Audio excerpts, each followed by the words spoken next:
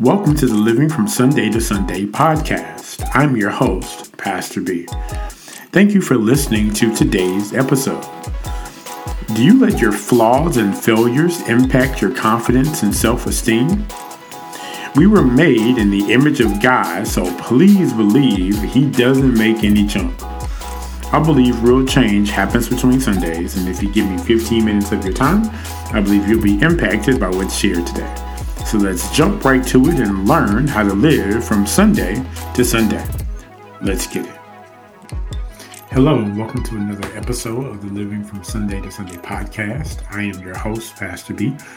It is our mission to help you strengthen and navigate your walk with God 15 minutes at a time, because I believe that real change happens between Sundays. So thank you again for listening to today's episode. Please take a moment to share this podcast, subscribe to it, whether you're watching via YouTube or listening to the audio podcast, and just let people know how this podcast is blessing you and helping you. It's the best 15 minutes of your day. So today, I want to talk about the beauty of our scars and that we are perfectly imperfect. One of the biggest struggles I think that we have in our walk with God is somewhere along the lines, we believed as believers that perfection was something that we could attain. And because we believe that perfection is something that we could attain, then any flaws that we had, we wouldn't address them, right? We would hide them. We would act like they weren't there.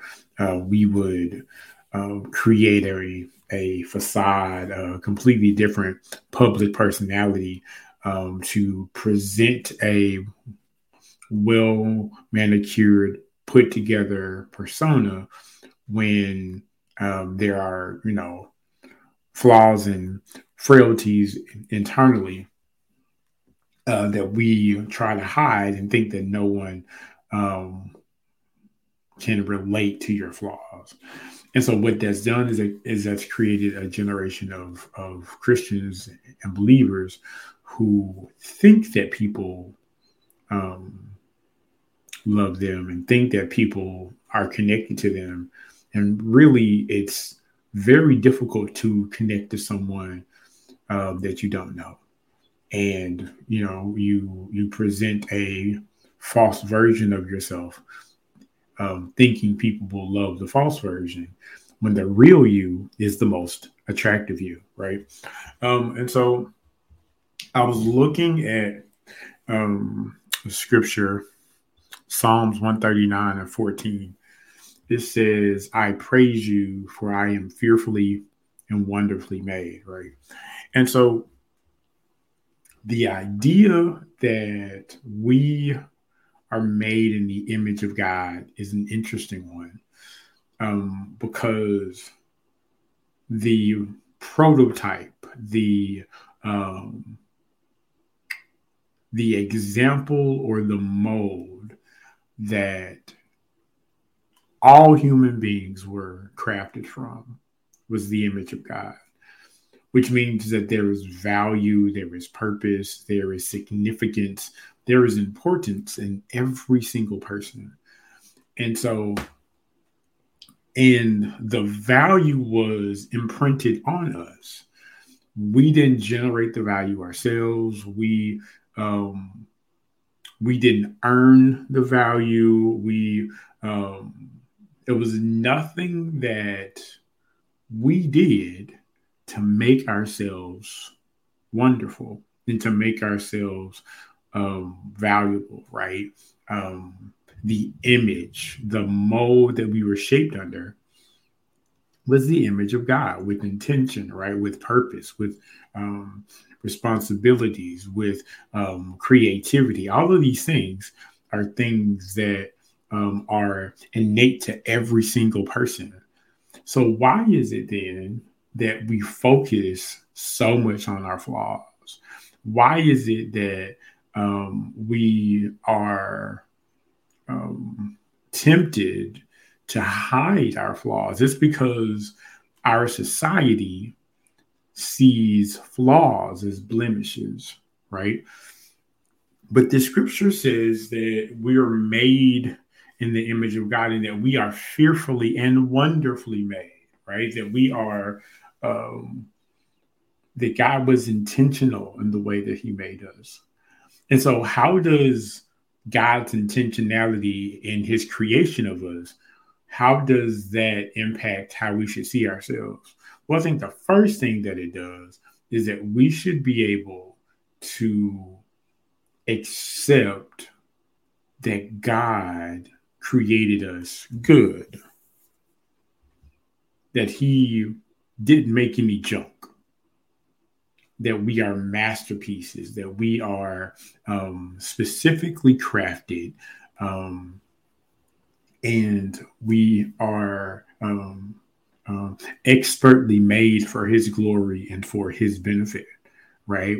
We're not anything. We are, according to the word, we're made a little lower than the angels, but we have intellect and reason that the animals don't, right? When God created the animals and he paraded the animals in front of Adam so that he would name them, Adam didn't find anyone or anything rather that was compatible to him, anyone that was close to him, anyone that had the same image as him, right? So that should tell us that we are special to God. God took a different path in creating man, right? And so that means that he had a plan for man. He had a specific purpose for each man, each woman, each boy, and each girl. And so one of the things I think that is really interesting, and I think sometimes hard even for believers to grasp, is that when Jesus came to this earth, he died for us not based on our current state, right? So everyone is full of sin, and no matter how hard we try, no matter how good we try to be, we can never really keep the law, right? And so there's a necessity for the penalty of sin, which is death. And so um, Jesus comes and he dies. And the reason why he dies is because I believe God has always seen the purpose of the finished product of man. He sees the end of our glorified state. And so when he sees you after you've submitted to him and you've been washed in his blood, right? He sees the finished product. He sees the put together you, the you that has no fear, the you that's walking in power, the you that's walking in confidence, the you that is courageous and overcoming your fear, the you that is bold in proclaiming your faith, the you that is smart and is solving problems in the world, right? He doesn't see the current status of how we see ourselves. His thoughts are not our thoughts. So it's important that if God loves me enough to see what I shall be, that I don't allow my current flaws, my current mistakes to keep me stuck where I am, right? Um, because it didn't stop Jesus from dying on the cross for us. We were sinners. We were dirty. We were the enemy of God. And yet, he still saw enough in us, loved us so much that I am going to give them an opportunity so that they can experience the best that I have for them, and that they can also have the potential to be their best selves. The reason that I created them, right? And so, even in our flawed state, whatever issue that you have, whatever hiccup that you have, whatever thing that always seems to never get right, there's an opportunity for you to improve. There's room for you to grow.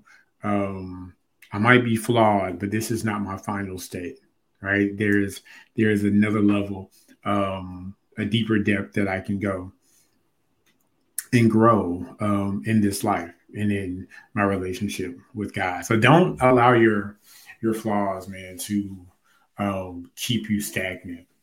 Don't think that this is as good as it gets. Don't think that there's no way that life can get any better because I've done this, and this, or I haven't done this, and this, right?